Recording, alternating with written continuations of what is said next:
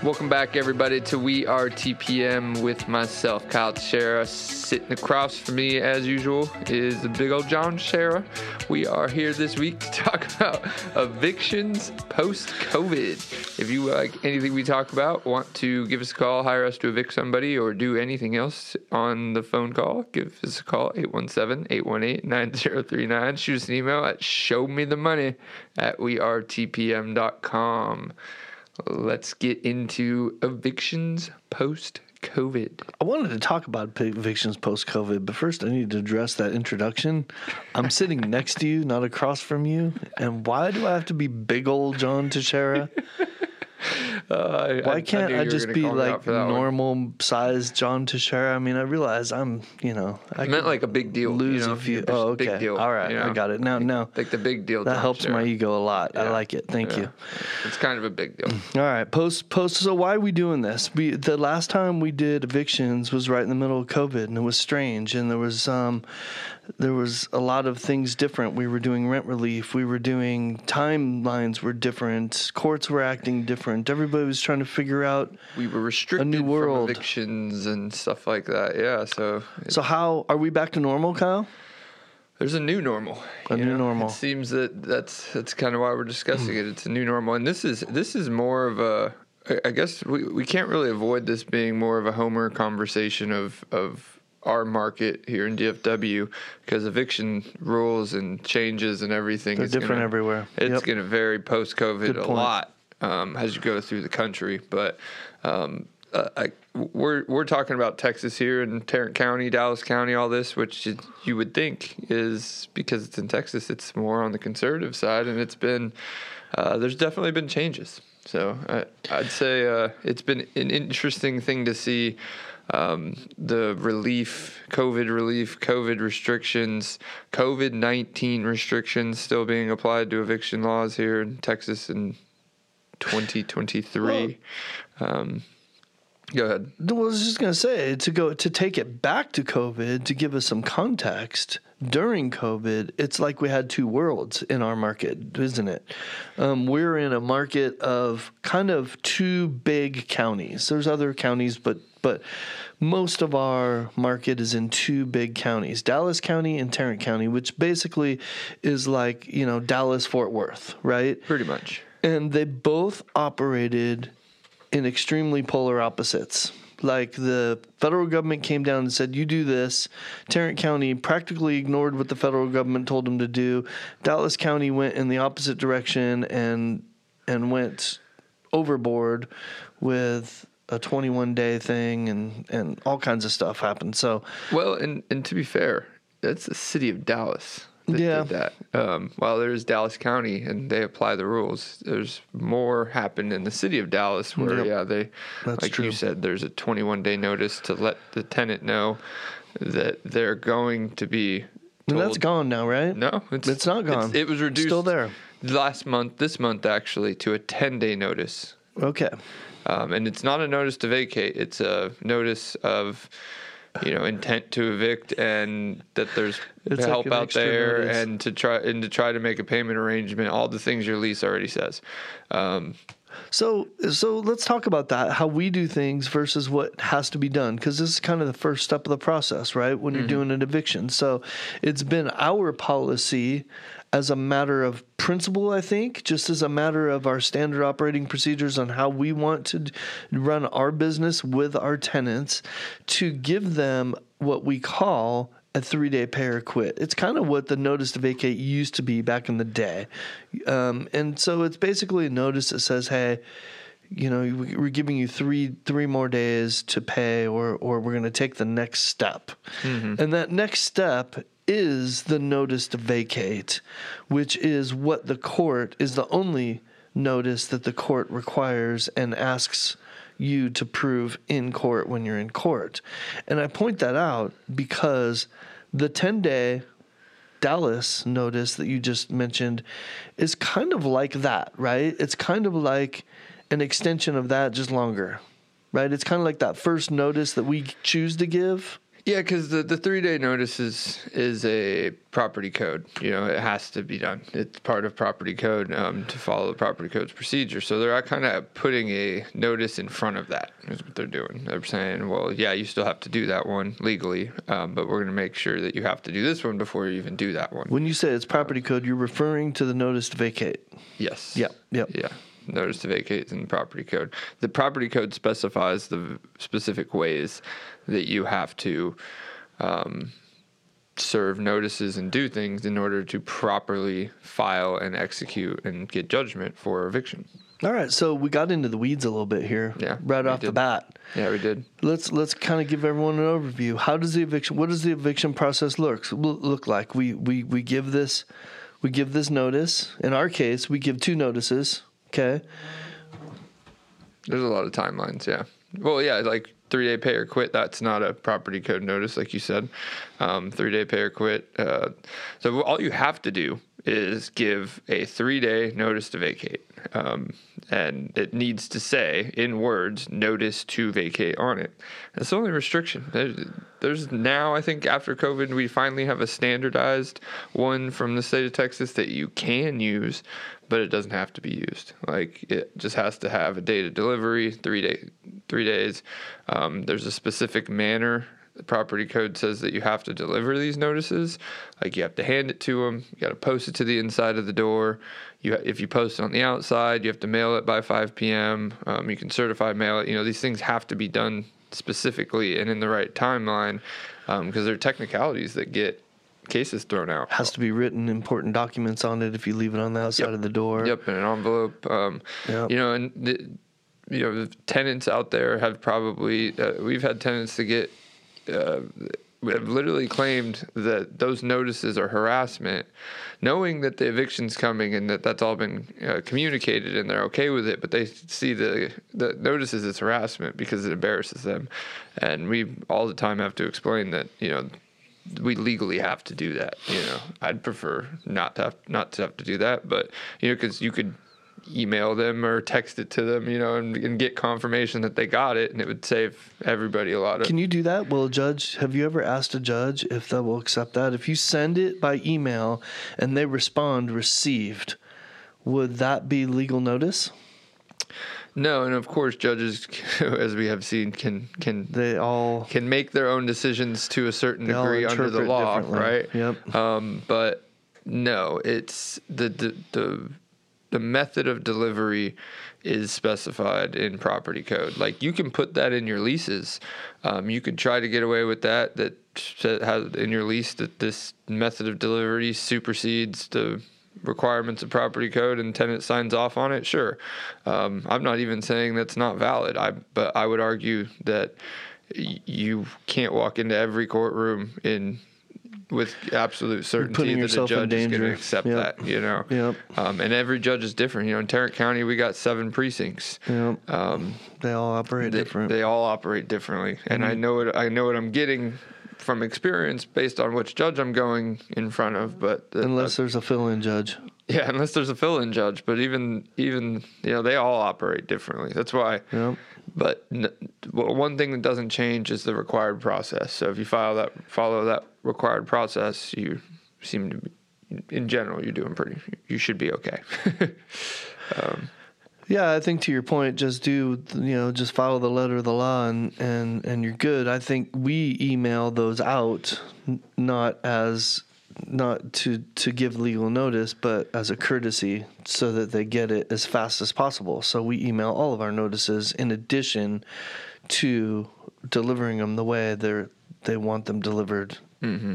By the letter of the law. Well, when we started this as eviction post-COVID, and kind of the mindset behind that is because of how much COVID changed, not just the eviction process itself, but the mindset and the bringing of evictions. So during COVID, this is what a lot of people don't realize unless you were really a property manager or property owner or tenants sometimes. During COVID, we started having to file evictions on tenants for their own good. It was the weirdest thing ever. We were being asked to file evictions.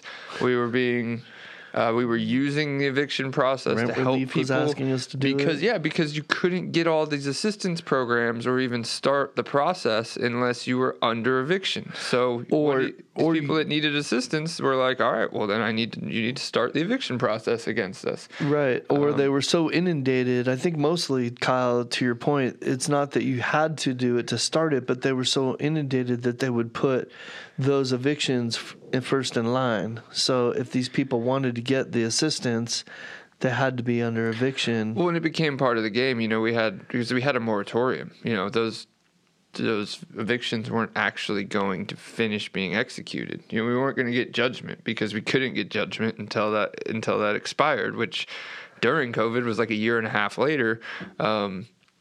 But even after that expired, it still became this process. I mean, we've said we thought that this would change for assistance programs. Assistance programs, at least here, just stopped like 2 or 3 months ago. Yeah. I think it was little mid-summers when they finally ran out. And who's telling if they, renew those again? They've done it like 5 times. But, that's where it's became like all these courts. I've never seen them so busy with eviction cases. There's a full docket every morning. They got afternoon dockets. I went to a night court a couple weeks ago. I've never been to night court. We literally had eviction court at 6 p.m. It's like I don't know. It was different. Okay, so I know we still need to get into the rest of the process, I guess. But what do you make of that, Kyle? Because I was sitting here thinking how previous to COVID, we're trying to do post-COVID, right? Previous to COVID, we probably did less than 5 evictions a year, and now we're doing 2 to 5 a month. Yeah, and maybe filing 2 to 5 a month. They don't all come to fruition. And we'll talk about that. There's a huge range of what people that get worked with and don't. With property managers. I mean, while we're in eviction court commonly, I still think it's probably 2 to 5, maybe a little more that actually lose possession of their home or forced to give up possession of their home, because again, this is part of the process. So let's go through the process. Let's go through the process and see if we can help people be prepared for the eviction process. Okay. Yeah. So we've given them notice, and let's assume through this process that you're not getting payment, but yet you're trying, because you and I were constantly trying through this entire process to get payment, because that's the goal. The goal is not to throw somebody payment arrangement or something. Yeah. The goal is never to throw anybody out on the street. That is just the instrument we're using to get ultimately what we're trying to achieve, which is getting payment. Because you're enforcing a contract, and at the end of the day, if you can't get, there's different cases, but if you can't get communication out of the other party, I guess most of the time when we're in file evictions or go to evictions is because of lack of communication. It's unresponsive. Mm-hmm. You don't have a payment plan. You either haven't even communicated with us, something like that. So it's like you said, it's part of the process.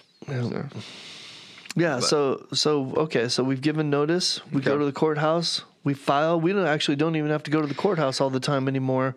Post COVID now. So one best thing COVID did for the for evictions is e-filing. E-filing. It's not because it didn't exist before. It was something they didn't really allow. So. I'll tell you this: it takes longer depending on the court that you're with. Each court is different. So I'll tell you this: I have a couple different experiences. One, if I wanted to go to the court that's nearest us, it is about a quarter of a mile away.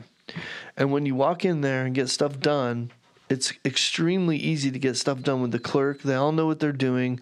They're pretty efficient. I could probably get up off of my desk, drive to that courtroom, walk upstairs, go to that clerk, file that eviction, give her my money, and leave in about the same amount of time or maybe less than it takes me to e-file it. Because it takes a good 20 to 30 minutes. They make you jump through all these hoops. That's not true with every courtroom. I've been to other courtrooms where I'm thinking of another court in Arlington where they run you through this whole rigmarole, and they have 3 people review it, and it's just ridiculous. You're standing there for 30 minutes while you're waiting just to file something that you've done hundreds of times. You know how to do this, and they act like so. Every court is going to be different because they all operate differently. But the point being, the e-filing is easier because you don't have to get up off your desk. But it's not always easier. I mean, sometimes if you're doing this on a regular basis, it's easier to go look at people face to face and get things done. Yeah, they all operate differently. But, like there's one that how much does that cost? 3 hours when I got to go file. $126, right? I think it's $75 to file, and then another $50 to serve every adult on the lease, something like that. So $126? No, but 130 something, 133. I wasn't too far off. I think it's $126 because that's what I recall seeing all the time. But I mean, to be very specific, we're talking about Tarrant County here for the most part. This is the process we're going to talk about in Tarrant County, so that it applies. Because after that notice you file, you have to wait till after the notice expires to file that, and then the court's going to give you a hearing within 30 days. Given notice, we've gone to the courtroom, filed. The whole time now we are still trying to make arrangements and still trying to communicate with our tenant, hopefully. If you're not doing that, you should be. Again, don't use this as a means. Use this as a means to get collection. I've gone to... Yeah, because eviction sucks. Nobody wants to be evicted. We don't want to evict anybody. Exactly. We don't want to be there. So, how many times have you had the judge how many times have you heard a judge say that to one of our tenants in the courtroom, that I know these people and I know that they don't want to be here and they're only here because you force them to be here? Yeah. You sometimes get props for it, but that's not really what you're looking for, right? They just know you're someone willing to work with people. When you're resetting cases or trying to, because all this stuff has effects on the tenant, right? When you file an eviction, when you win an eviction, you get a judgment. That judgment is on the record, right? Next, other landlords and stuff are going to see that. So there's ways to get those removed or released, and if you get them paid. That's why communication and everything we say, communication is so key. Yeah. Because without it, you have nothing. Yep. You have no money and you have no information. So what do we got to do to prepare for court? We got court coming up. We have a court on a certain date coming up. And what do we need to prepare for? You need a copy of the lease. You need a copy of the notice to vacate. You need a military status affidavit that says that they are not active duty in the military, because, well, this never occurs. A little loophole in property code is you can't evict active duty military. So if they're on orders and not home or deployed. So you need those things. And that's pretty much it. You don't need a whole lot more than that. You need to know lived up back rent. So they only give you judgments for not all fees and any of that stuff. They give you judgments for back rent lived up through the day of court. Today I was in eviction court, and it's a lot easier when you're on the last day of the month to figure that out. It's the whole month. But if it was the 3rd or something, you have to prorate 3 days of that month, and then however far back they go. It doesn't matter when it was due. The court only cares about lived up rent. And court fees. They add the court fees also. So the $124 or something, whatever that is. And you can request attorney's fees. I did hear the biggest request for attorney's fees that I've heard actually today. I didn't even tell you. They asked for $1,500 in attorney's fees for that 20 minutes they were in court. The judge, he awarded them $750 after laughing at them a little bit. So. That's funny. Wow. So that's our value. And then you get the judgment has interest, right? So when interest rates are high, you currently on any judgment that you get, I think it's 8.5% right now. Interest. You didn't know that? You're looking at me like you didn't know that. I do not know what you're talking about. You collect interest. Oh, okay. I see what you mean. So they award interest you interest. Accrues. Okay, yes, they award you interest. So if tenant if that judgment doesn't get paid for 6 months, you can tack on interest. Not saying that But you have to happens. refile it probably in order to do that. And I got it. I got it. So, all right. So now you're prepared. You're in the court. Well, let's get back to preparation a little bit, because one of the keys to court is this. You said it earlier. The judge is there to enforce a contract. So she's there, he or she is there to help you enforce a contract by how it's written and by property code, right? And so people walk into court with all kinds of emotion, and they lose sight of why they're there. You are there for eviction. The plaintiff, you and I, are there to attain possession of the home and a judgment for past rent. Period. That's all we're there to do. The tenant is there to make a case why they should retain possession and maybe not get a judgment, right?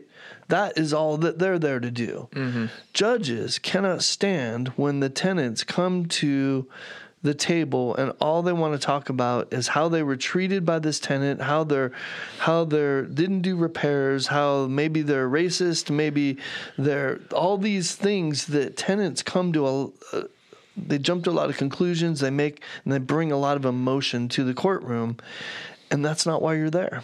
So it's important to know why you're there and to make your case appropriately. Yeah, I think every judge in these cases repeats it repeatedly and gets very frustrated repeating it because people still talk about the repairs. It's always repairs or conditions or something in the house. And there's two parties here, right? There's two parties to this contract. There's the landlord and there's the tenant. The landlord has the ability to file an eviction for non-payment of rent and it be about an eviction for non-payment of rent. The tenant has the ability to file a repair and remedies case, and it be about repair and remedies and why you're not paying rent due to repair and remedies. In a civil court. In a civil court, same action, similar actions, but they never do that. They think that they can do it there at eviction court. That it applies there, yeah, and it doesn't. And the judge, even if the judge agrees with your points, they are an elected official to do a job. They're there to enforce the law of a lease, right? Like the one judge I knew you were probably talking about, the way she handles her courts when they are contested is interesting because it makes it very clear what it's about. She asks the plaintiff 3 questions. She says, do you have a valid lease with this person and is it properly named? Did you deliver notice to vacate on so-and-so date and was it delivered properly, and how much of this rent is owed, right? Those 3 questions are the 3 things up for question. And that's what you need to be prepared to answer. Yeah, exactly, and answer and prove.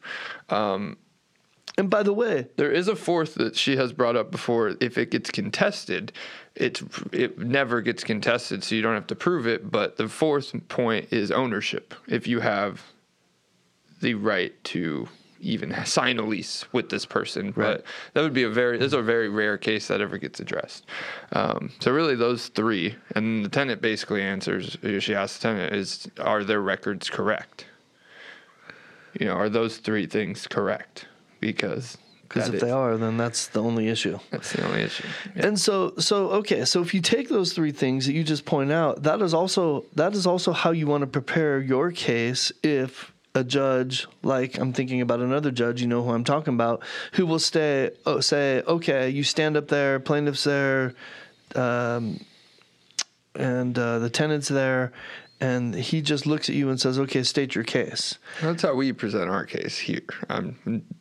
Get legal advice wherever you're at. Well, you're there to retain possession and non-payment of rent is kind of where you begin that, and then you state those facts like as you presented them. We presented notice to vacate on such and such date, and this is how we did it. We have a lease, executed on such and such date for this amount per month, and this is the amount owed to this date. Period. That's all the judge wants to hear. Yeah, and then, so I think there's always timelines that tenants don't know, right? And one of the most common one is what happens afterwards. They get 5 days. That's right? what I thought was going to be interesting too. Yes. Yes. I think afterwards is the most interesting part of all this. Yeah, and it's, knowledge is power, but they get 5 days, right? So when the eviction judgment happens, you get five days, and you got to be out by 5 days. Nothing past that judgment happens until the plaintiff takes more action. So that 5th day isn't the day a constable going to show up. If you don't get red tagged, that 5th day is the last day that you have basically the legal right to willingly leave. That's on that 6th day that the landlord or the plaintiff can come in and say, I need a writ of possession, which is a request for the constable to go assist regaining possession of that home. So if you're doing an eviction, and you've never done one before, you need to know that walking out of that courtroom doesn't accomplish what you want to accomplish. It only gives you the legal right to accomplish what you want to accomplish. Getting a constable there to actually, hopefully you don't have to, but forcibly drag somebody out of their home is what you need, and you're not going to get that done without that judgment in the courtroom.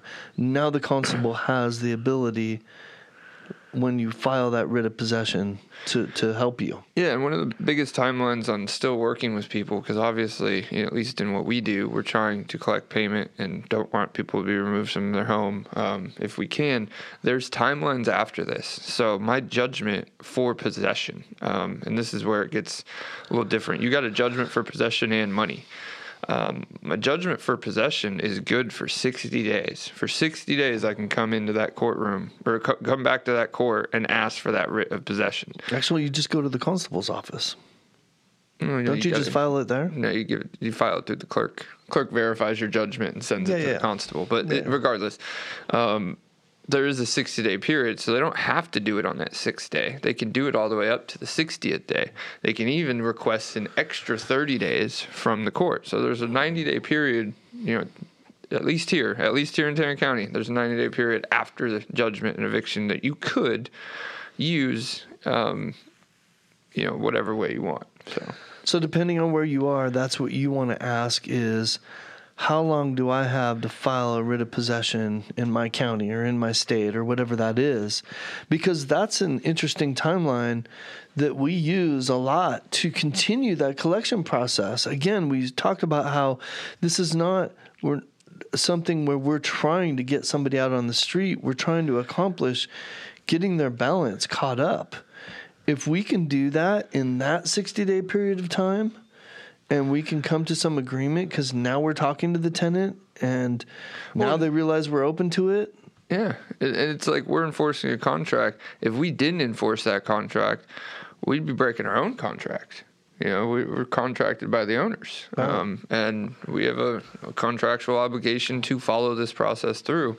So knowing the timelines and the process and all that is so important in us being able to effectively do what we need to do. Mm-hmm.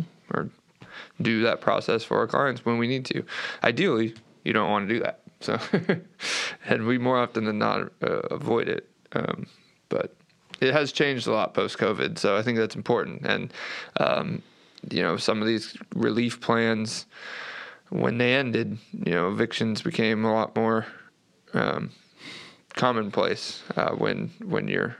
It was surprising to me, at least, to see some people get their rent paid for an entire year, and the second that ran out, they didn't have any money. We'd have to go to eviction court the month after that. They got free rent for a year, and somehow they don't have any money. It's crazy.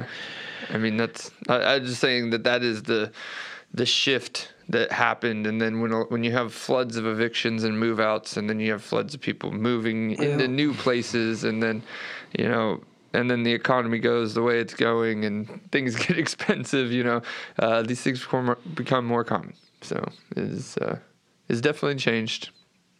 So let's talk a little bit real quickly about, I don't want to go into this too much because it's actually kind of heartbreaking, but oh yeah, it is. The moment that we have to force somebody out, we file that writ of possession, they're refusing to leave, and we need possession of the home. This is probably the single worst thing that we do. And fortunately, we don't have to do it very often. It's the thing we look forward to in our job the absolute least. It's the worst part of our job, for sure. I mean, but it is a part of our job at the end of the day. Yep. But it's also why we try to make it more human, at least on our side. I talk to other property managers who are like, you go to court yourself. I can't stand that. I send a lawyer, and I'm like, I go to court myself, so that this isn't just more crossing I's and dotting T's. You know, like it so that we have a hand in the worst part of what we do, so that it doesn't get, it at least gets done to the best that it can be done. You don't need an attorney to do. What is it? $750? If we got paid $750 for each one, that'd be great. But we get what? Nothing. The person was taking $1,500, so I mean, it was more than the judgment that they got for rent. It was impressive. I say nothing. It's part of what our clients, we choose to make it part of what our clients pay us for. Mm-hmm. So, do you want to beat up evictions anymore? We don't like them. But no, they have changed. We don't like them. We were going to talk about force outs and oh yeah, and so that's the road we were set going out. down. So basically, that's how evictions go. When you have to take a constable, is they show up and you set an appointment with the constable. They post and they think they let them know 24 hours before that I'm coming back at 10 a.m. tomorrow, and then the constable comes back and he stands there and he supervises while we literally take contents out on the street and put them on the sidewalk, usually where the constable tells us to put them. He usually helps manage that process, and he'll walk in and say, well, the house is clear, it's all yours, or he'll say, okay, we need to pull all this stuff out and put it here. And then, we usually have a crew there that's ready to go, and our handyman there rekeying the locks. And and he usually gives us about an hour to do it. I think one time we needed that full hour. Is it 2 hours? Yeah, pretty much. Yeah, so the constable helps us, guides us through all that, and he basically stands there and helps us and protects us. And sometimes we've had instances where the tenants show up in the middle of it and causes a big issue. And man, I've been thankful the constable's there sometimes. And it's just a horrible experience to take somebody else's contents and put them on the street. It makes you shake your head at why they allowed this to happen, but they did, and here you are doing it. And goodness gracious, if you're ever a tenant, take the eviction process seriously and don't make somebody else have to put your stuff out on the street. And it's a horrible, heartbreaking process. And then it has to stay there for 24 hours. So if it rains, it's raining all over their stuff all day, all night, or until they get it. Yeah, there was one time I even asked the constable, I'm like, can we just, because it was a weird weather day, and we were like, can we just load all this into a moving truck for them, and whatever, and we couldn't do that. Like, we legally had to leave it. I think one time he let us put it under a carport behind the home because there wasn't a good place in front of the home to put it, and there was a carport there, so we were able to do that. It's just weird because at the end of the day, whether either party, whatever side you're on, these laws are very specific. The property code's very specific. It doesn't leave much room for vagueness. That's why this process is how it is, right? So the constable has to do the same thing. They have to do it in a very specific way. But the constable is going to want to make sure, if you ever have to do one of these set outs, he's going to want to make sure that you have enough people there to do it and that you have somebody there to change the lock. And we've even seen them have to literally not kick in a door, but they use one of those ramming devices to open up a door. Well, that was interesting because they brought marshals because the person that was evicted had a warrant. So they were like, when we put in the request for a constable to come, they were like, they brought the marshals with them so that they could execute their warrant. It was weird. It was very weird. So, luckily for them, tenant didn't show up until about 2 minutes after the marshals gave up waiting and left. So it was wild. It's a weird process, but this all comes regardless if you know that possession is going to be regained. There's nothing more valuable than voluntarily giving it up or communicating that you're going to volunteer. I mean, you could buy yourself a couple days if you tell the landlord that you're voluntarily doing this. If you called us and said, hey, I've got a moving truck that can come Thursday. I can't get out by tomorrow, but he's coming at 8 a.m. on Thursday. I would rather wait one more day to see if that comes to fruition than to show up on Wednesday and put your stuff out. So just call and ask. Well, and there's one judge that makes this known, but good move out by property code can be done prior to eviction court. And this is probably one of the biggest mistakes I see tenants make is they show up to court and they're like, I moved out. I've moved out. They can have it back. Let's not have this eviction on my record. And these judges tell them there's like one thing you could have given them the keys and surrendered the property before that court starts. That eviction has to get dismissed. That's part of the rule. If it's been given back, you can't have a case for possession. So, but it has to be given back properly. So they're always like, well, I've left, and then it's like, well, unless you gave them keys back and gave them this property back, it can't be. So you could say that, okay, do you expect tenants to know all these little details on the law? But I would say to that, no. You don't expect everyone to know these things, or maybe even it's difficult to go learn it all. Maybe I don't know. It's not, but let's say it is. Isn't it some common courtesy and common sense on what you do to give somebody's home back, to hand them the keys and say, here, I cleaned it. It's ready to go. It's the way you gave it to me. Just the point is, have some human courtesy for somebody else's property. Really is what it comes. That's the law really correlates really well with that. Well, do yourself some favors, and if you got to leave and the situation's not good, at least avoid the eviction judgment on your record and the eviction going through if you can. So, give it back. Yeah, I mean, we've talked about replacement tenants. We've had lots of people do that before, and that's a different podcast that we've done. And you can do that. You can make arrangements with your landlord. And we've never had to set out or actually execute an eviction on anybody who was communicating with us. I've thought about it. Before this, I thought back, and I'm like, no, it's never been someone who was it's always been someone who was completely not communicating with us. Maybe the only communication I had with them was when they were in court yelling about stuff that I didn't understand. So, yeah, I think you're right. I'm trying to think back on them all, but unfortunately, I hate that we have the experience that we have. But I remember every one because, it's, like you said, it's not what anyone wants to do. So. Yep. But I think we're good on this, right? You got any questions on? I think we hit evictions post-COVID pretty good. Yeah. Hopefully you don't have to do one. And if you do, maybe you should have a great property manager who knows exactly how to do it for you. Because the process is important. Yes, sir. Stages are important. And if you want to know how important or get it done, give us a call, 817-818-9039. Shoot us an email at showmethemoney@wearetpm.com. And we are out.